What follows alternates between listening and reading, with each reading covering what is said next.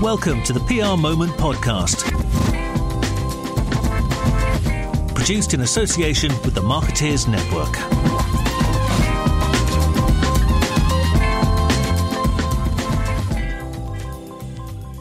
This week I'm interviewing Ketchum UK CEO Joanne Robinson as part of our series of one-to-one interviews with some of the most senior people in UK PR. Joanne has recently been appointed as UK CEO to Ketchum, having been at the firm since 2011. Previously, she spent 8 years at Weber Shandwick. Joanne graduated in 2002 with a BA in Politics from the University of Strathclyde. Joanne, welcome to the PR Moment podcast. Thank you. Should we get the politics question out of the way first? You're a massive Labour supporter, but frankly, from what I've heard anyway, not a huge Corbyn fan, shall we say. What's your perspective on the future path of the UK Labour Party? Well, I think the first thing I would say is I'm not sure today I'm a huge UK Labour supporter or any part of the Labour Party supporter. And I think one of the things I've realised as I've kind of got a bit older is, you know, in my late teens and early 20s, particularly when I was at uni, I'd have died in a ditch for Labour, and I thought it was because of Labour. But actually it was the political vision laid out by the Labour leadership at that time. And so one of the things I've realised as I've kind of grown up a bit, I suppose, is that actually what motivates and inspires me when it comes to politics is a political vision to make the country better. And the Labour Party was at one point an amazing vehicle for that sort of progressive politics. But it doesn't mean my loyalty is to the vehicle. My loyalty is to the vision. And I think, unfortunately, right now, for someone like me, there's no party who's offering a progressive political vision. So we're kind of in no man's land right now. But in terms of the future of UK Labour, I think I've had a really strong point of view that it will never be what it was again. And I know that there are a lot of people who disagree with me on that. But I think that the betrayal of progressive, sensible centre politics and this incredible swing to the left, to what I consider to be unreasonable, unworkable, and in many ways, not right for British culture politics, won't be forgiven, certainly, in my lifetime. And so I wonder if now's the time for a new progressive political movement. And I hope that there are people better than me thinking about what that looks like and how we build it. But fundamentally, the challenges we have in allowing an entry like that is the UK political system, which is so old school and built to sustain these two dominant parties. And I think we're getting to a point where British people are so disillusioned with politics, and really no one is choosing a party or someone to vote for because they think they're the best that the country will offer. They think they're the least worst. Sure. And so it's not a politics of hope. It's a politics of the least bad. Completely. Right. And that's got to blow up at some point. It's not sustainable, and I hope that it's sooner rather than later. It's a difficult one, though, isn't it? Because put it in crude business terms, the barriers to entry for any political party to enter the political system are, well, I wouldn't even know how to start. Well, someone said to me the other day, I think about this a lot, and if I had more time, I'd probably try and do something about it. But someone said to me the other day, it's kind of as simple as, and this is my view, the angle we should come at it is actually articulate an inspiring, motivating political vision for the country. Where we often start is who will lead a party, what would the party be. That's all kind of for me. Can somebody articulate a progressive, inspiring, modern political vision? And then from there, you will attract like-minded people and hopefully like-minded, successful, talented people. And then really in the current system, the only barrier, I say only, is identifying probably about 400 people that can stand in constituencies. Exactly. But is that really that hard? By the time the media's gone after their background and whatever cobwebs they've got. But it's difficult, isn't it? I mean, if you think about, and it doesn't have to be the range of people you could attract. I think about, anyone who knows me knows I talk a lot about how inspiring I find my mum. I mean, she really has been a major influence and driver in my life and continues to be today. When I think about her constituency in the west of Scotland, I think she'd have a great chance. Okay. Normal, sure. working class engaging woman who is very active, got an MBA 8 years ago now for services to the community, active in the credit union movement, active in youth services and opportunities for young people, well known, and a progressive political view. Sure. Could get behind an inspiring vision like that. So I think we could recruit people. I mean, but it needs a vision first, and then the organisation afterwards. Exactly. Okay. So our political revolution aside, I mean, I love the dream, but you're in, aren't you? Yeah, I think I probably am. Good. Yeah. Corbyn is presumably going to lead Labour to the next election, and unless the Tories can find a more engaging, more inspirational leader, Corbyn will probably win. Do you think that's right? Do you agree? I think in the current... I mean, here's one thing. I've given up predicting political outcomes because since the last time I was right was the Scottish referendum, and that's old hat these days. Right. So I don't know is my answer. There's a couple of things I'd say is I wouldn't underestimate the ability of the Conservative Party to sort themselves out. They have always been better at internal organisation. They've always been better at making a ruthless decision. If they think that the leader is going to be their Achilles heel, I think they'll get rid of Theresa without even thinking about it. Again, they have a similar... I mean, I think one of the problems with politics is it's difficult to find someone who's in Parliament right now who's articulating a political vision or who's... I've got this line that I've been using... Yeah, there's a US Harvard professor and historian, Nancy Cohen, who has just written a book about the lessons you can learn in leadership from historical figures. And one of the things she really talks about in this current environment is holding the line. So there's so much swirl from the right in terms of standards and decency. There's so much swirl from the left in terms of standards and decency. Who's actually holding the line? Who in Parliament right now is standing up and saying, actually, hold on a minute, this is the progressive way forward for the country? And it's hard to find. So, I don't know. Politics is surprising at the minute. Things turn on a dime in a way they didn't previously. So I wouldn't underestimate the ability of the Tories to sort themselves out. And I, for one, hope beyond hope that Corbyn and his cronies are not leading this country, because I think we'll see the true colour of them, particularly John McDonnell, who I think is a very dangerous man. Okay. Just moving things away from politics to talk about your career. You've recently been promoted to CEO of Ketchum UK. How does that feel? It's great. It's been a bit of a whirlwind first few weeks of the year.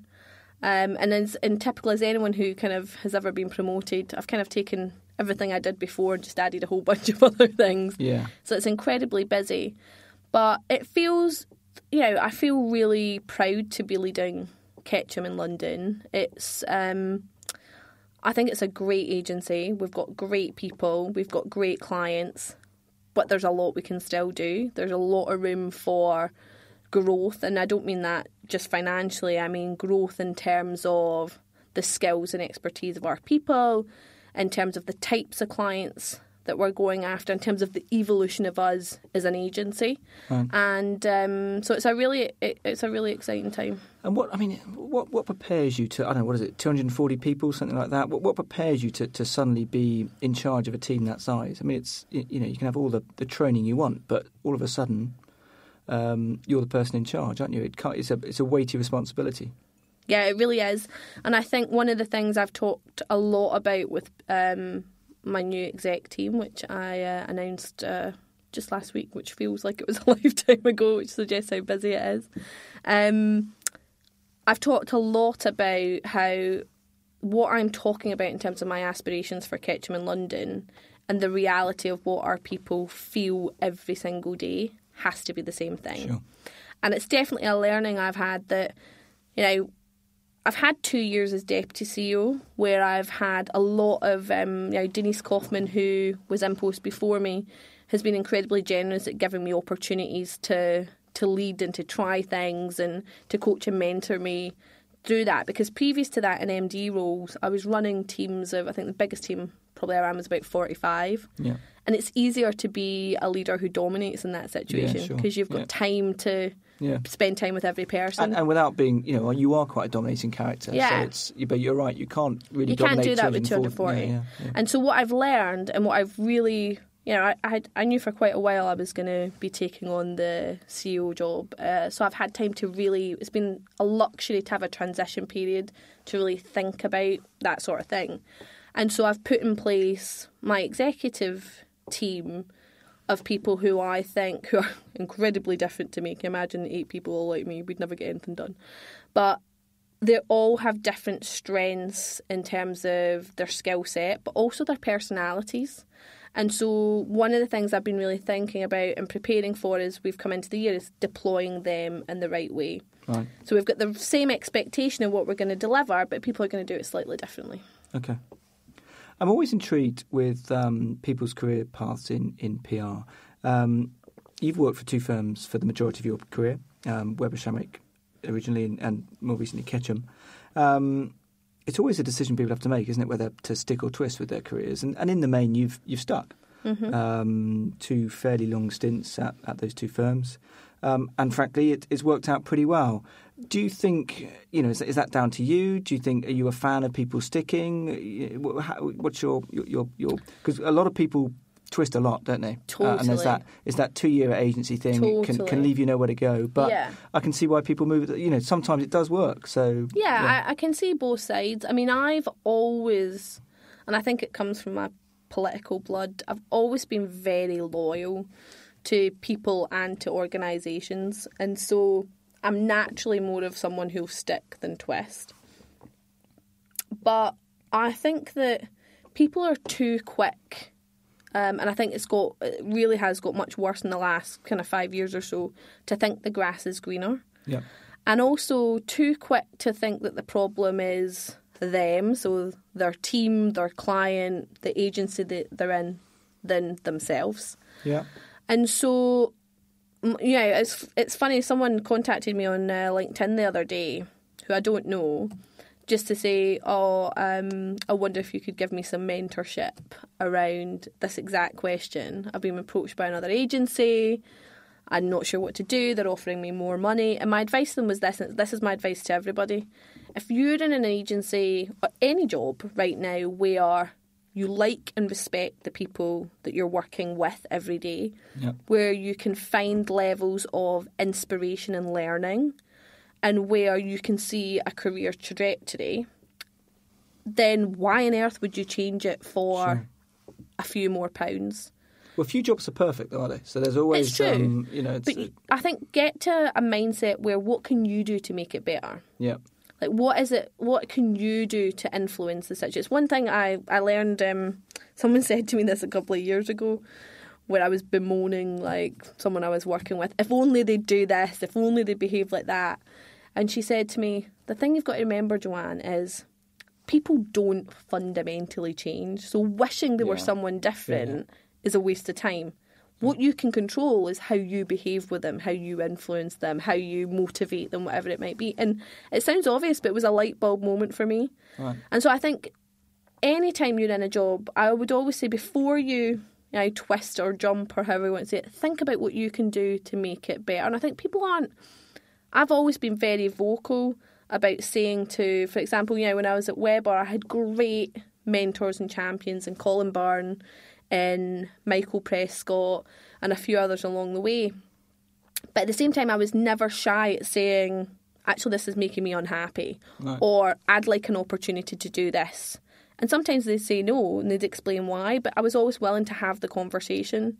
And it's been the same at Ketchum. So that'd be my advice to people. Sure. Grass isn't always greener. The other element to that is the trajectory of the firm that you're at. I mean, if the firm's doing well or okay, then it's another reason to stick, isn't it? If growth, I think it was Matt Neal I was talking to at Golin. Growth makes running any firm, any business, easier. A load easier. Yeah, Totally. Exactly. And it provides opportunity. It means you can give people pay rises. So growth is it opens everybody's doors, doesn't it? And I think that's one of the things that in particularly big agencies, it's hard to keep having the conversation, because sometimes people will say to me, particularly when you're in a big holding company firm, it always feels it's about the numbers, it's about, the revenue number, it's about the margin, all we talk about is the numbers. which is not true. But it's how people sometimes feel. We're in this cog of just always trying to get to that next number. And the way I always describe it is, and it's similar to Matt's point, the number sets you free. The number, that elusive number, if you're making that number, it's that you can do things, you can invest in things, you can promote more people, you can hire more people. So it's absolutely right, it's easier when you're growing. But I would also say, if you're in an agency that's having a tough time and is struggling, see that as an opportunity. Because they're going to be looking for people who can make a difference, who can drive innovation, who can suggest things that are going to turn the tables. So again, I think it's not always a reason to jump. Sure. And I think people are too quick to jump. So even if you just take a pause and still decide, then that's better than... Sure. Well, the environment, the talent environment, I think globally, to be honest, but certainly in London is that demand outstrips supply, doesn't it? Mm-hmm. So there is always there is always somebody who's willing to pay a bit more. Yeah, a recruiter, another company, someone who's exactly. So you're in that situation you just described with somebody on the end of the phone saying, "Well, I'll give you a few more quid." So it's you can see why it happens. I can indeed. Which moves us on quite nicely to my next question. Which was going to be talking about the global PR groups, not just Omnicom, the global PR groups as a whole, are struggling to grow organic revenues much more than 3%, which is okay, but it's not great. How do you see the international PR market evolving?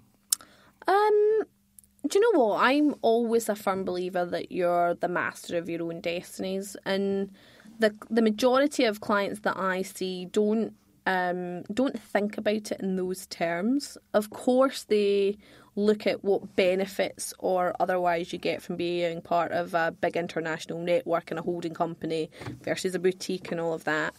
But clients are looking for the best people, and it kind of links to the conversation we've been having. I think where we in kind of the international firms need to be focusing our efforts is putting our people first, that they feel that they're part of and when I say growing, I don't necessarily mean financially. I mean growing in terms of opportunity, growing in terms of skills, growing in terms of the international opportunities. And I think too often we fall down on that. And I've been part of two, and we can make promises that we don't follow through on with our talent. So at Omnicom, we have something called Omnicom University, which I went to last year and has basically brainwashed me that it's all about put your people first and the revenue will grow. Right. Do we do that every day? No. And so I think my challenge to myself and the commitment I made to my staff in our 2018 kickoff meeting was my number one priority this year is you.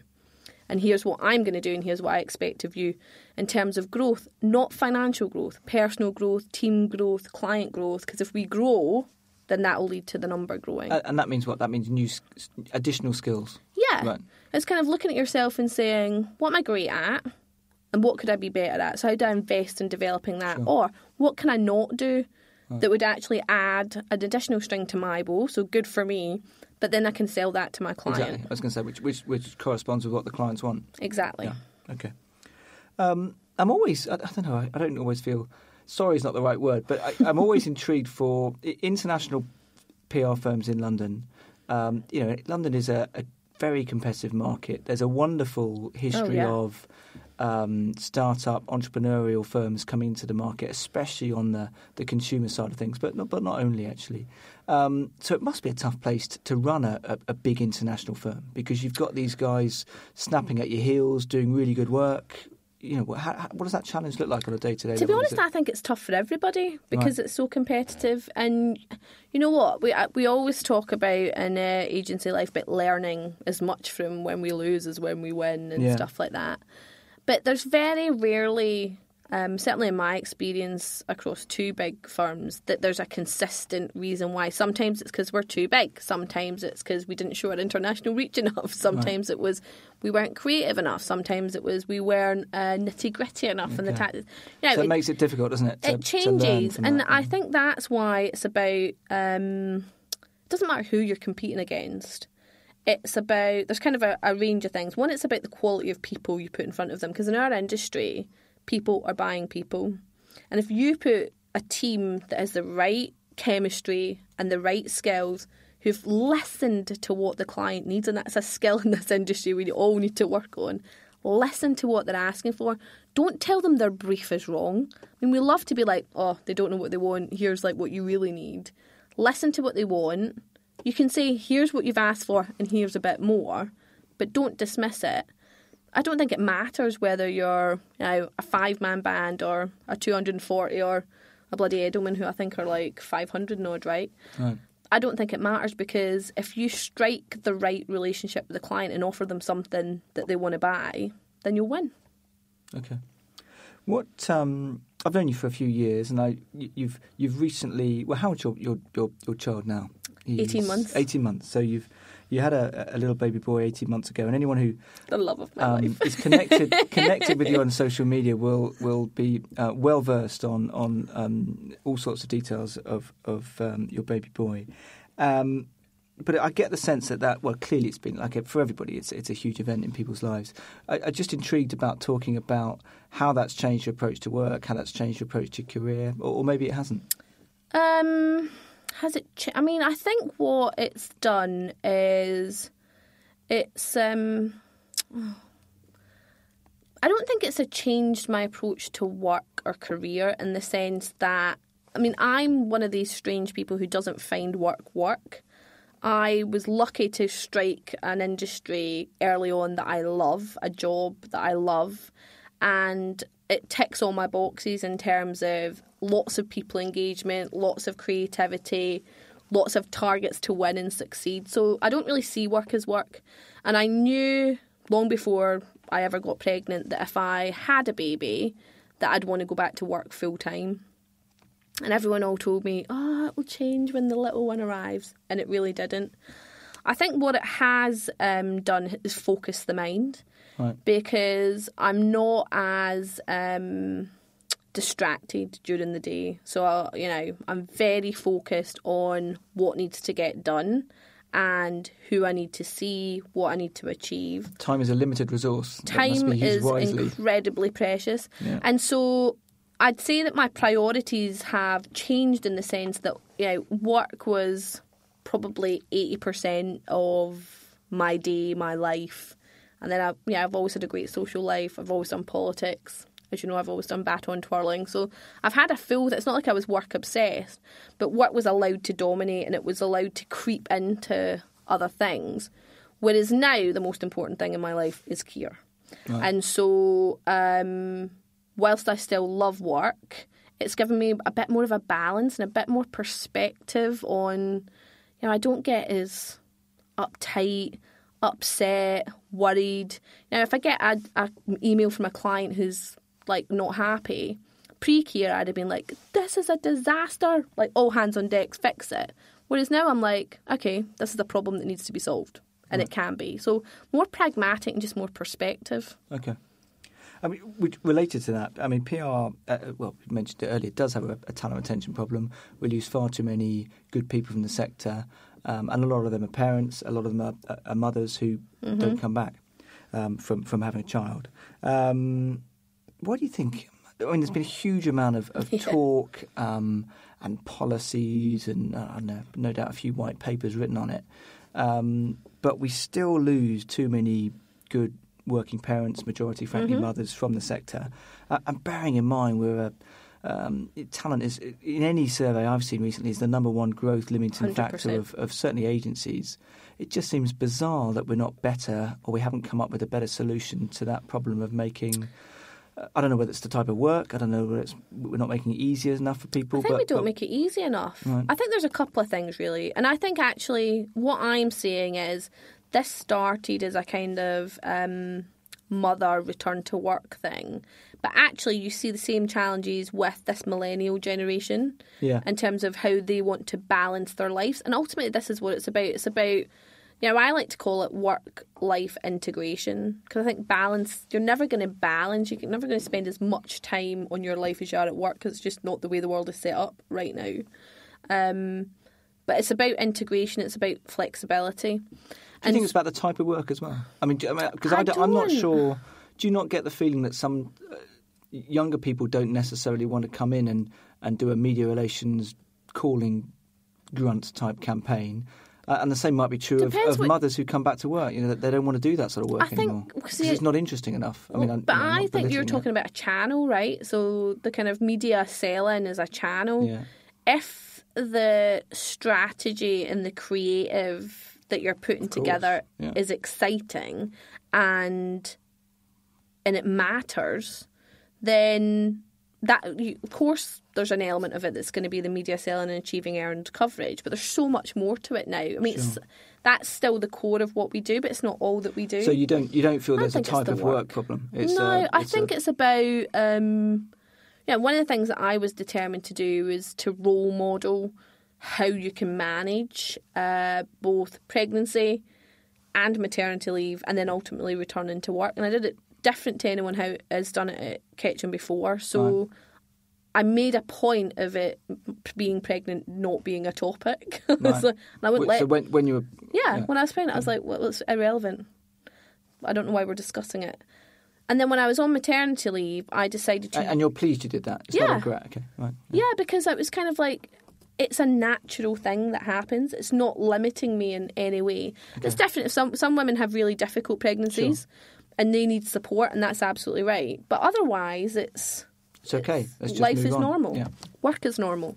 And then when I was on maternity leave, I decided to use keeping in touch days, which a lot of women don't even know about, or if they do, it's not talked about how you can use them. So I use them. You get paid for them as well, so it's a little kind of bonus while you're on maternity leave.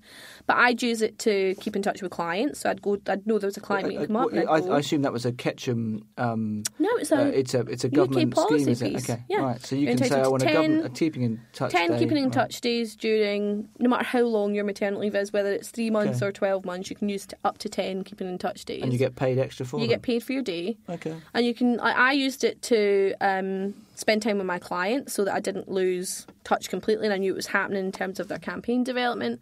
I used it. My maternity leave was kind of at the second half of the year, so in the fourth quarter I used it for planning and strategy for the 2017 plan. Right. But it kept me in the business without it infringing on my time with Kier. And then I phased my return to work. So when I came officially back to work, I came back to work 1 day a week for the first 2 months. And how long after having Kier was that? That was 4 months. Okay. And then after 6 months, I came back full time. But being really vocal and honest about how I was managing it has really helped. And so now I've seen is kind of the next tranche of women have gone off and are coming back. We're seeing different requests. So whilst we've always had requests for I'm returning to work, so I'd like to do 4 days a week, 1 day from home or whatever, we've now got people coming back. In fact, we've just had one of my staff return last week. She's doing 2 days a week for the first month. She's then doing 3 days a week for the next 2 months, and then she's back full time after that. Right. We'd never had requests like that before. So allowing her to phase. The confidence to ask. There's no one size fits all. It depends where they live, how long the commute is, all of that. How the kid is. And also, I think our type of work. I always say we're really lucky the industry that we work in. I think sometimes we bemoan it way too much. It's a wonderful industry in terms of where we work, how we work. And flexibility is critical. We don't have clients who log in at 9 and leave at 5:30. No. There's many times we have to work into the night. There's many times we start early in the morning. Sometimes it creeps into the weekend. So I certainly don't have an expectation that anybody has to be in my office 9 till 5:30, 5 days a week, or if they work part-time, 4 days a week or whatever. We have a smart working policy that I'm really driving home, which is make work fit for your life, and we're going to judge you on your impact and your outcomes, not where you are at any given moment. So you take into account what you need to do in terms of your own team, in terms of your client, in terms of the agency, but ultimately if we're judging people on the impact that they have and the outcomes they're achieving, then we're giving them that real flexibility to manage drop-off, pick-up, looking after an elderly parent, the fact that they've got, a start-up company on the side, an elderly parent who's ill, whatever it might be. But as an industry, we have to get better at that if we're going to retain talent. Well, there's been a huge amount, as I said, there's been a lot of chat about it. But when I talk to people, they always give me case studies of examples of what they're doing and how they're doing it. But then you go and talk to a few recruiters or some staff, and you get the feeling that the change isn't quite happening as fast as it might be. But, I think that's right, but I would say that's true of Kitcham and London. I'd say this time last year, flexible working was a kind of, you can come in an hour later or leave an hour earlier to catch a train, but there are solid times where you have to be here. And it's taken a real concerted effort. Kirsty Sakrada, our HR director, sent me an article while I was on maternity leave, actually, which was all about, I can't even remember which company it is now, so I feel bad, but a major company doing this thing called Leave Loudly. Right. And it was about senior leaders role modelling. There's so many instances where people are, I'm going to a meeting. No, you're not. You're going to pick up your kid. Yeah, and right. that's okay. Yeah. And so, you know me, I don't ever leave anywhere quietly. But my people know I'm going to pick up Kier. Yeah, right. They know that's how I live, and I give them permission to do that too. So if there were three things to think about as a thing to help, things to do that firms need to do to help parents return to work. One is role modelling. 100%. What would your second and third one be? One is role modelling. One is being vocally permissible about what people can and can't do. Right. And I think the third piece is about innovation. Technology. So it's trying different things. Right. And it's not being afraid. I think we've been in an industry for a long time where there's this absolute fear of failure. Yeah. And I've been, again, one of my things I'm really driving with the agency right now is bringing an entrepreneurial spirit. Try it. And learn from it. Don't do it again. And be honest about it. Say to the person, we're going to try. And I've been doing this with requests for return to work. My PA is returning from maternity leave in February. And she's made some requests. And I'm like, yeah, let's try it. Let's try it for the first 3 months. And then we'll sit down and we'll say, is it working for you? Is it working for me? What do we need to tweak? And there's just an honesty and transparency about that. Right, okay. The one thing I'd like to add, though, on this, because I think this is important, too often it's put on to the employer that it's all about what they do. My big call to action is for women to take more time to think about what's right for them during their pregnancy, during their maternity, and returning to work, and be very clear about what they want to ask from their employer.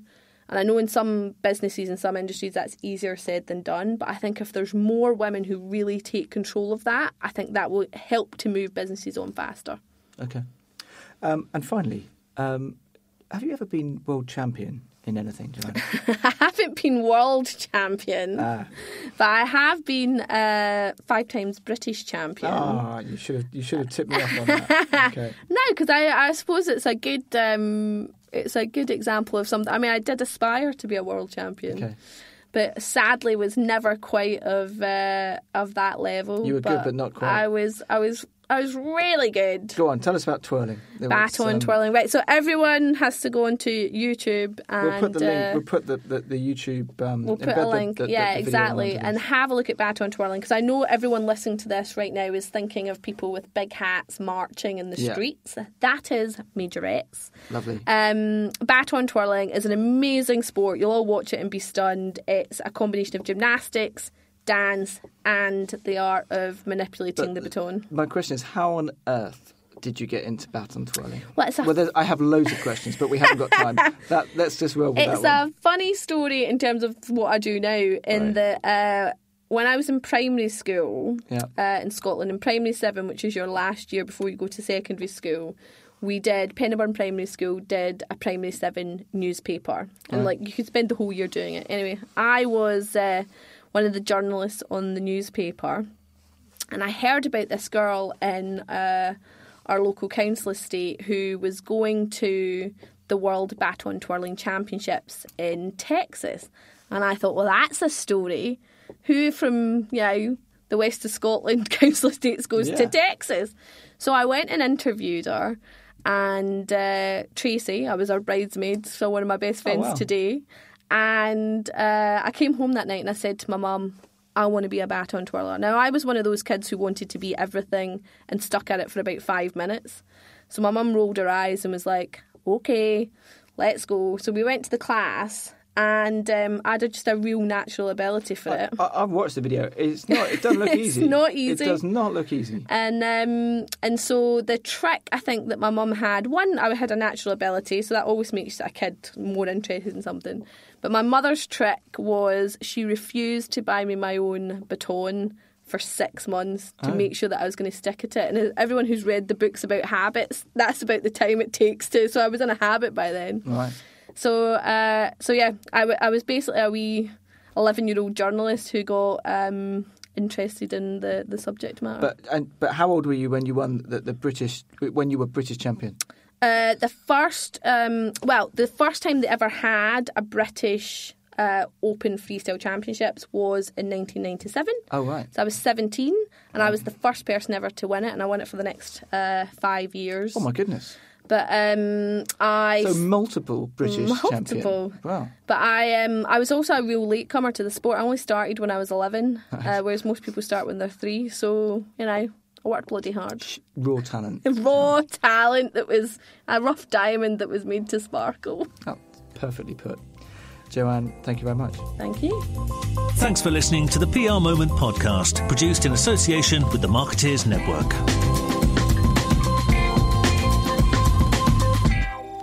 If you'd enjoyed the show, please do review us on iTunes and give us a decent rating.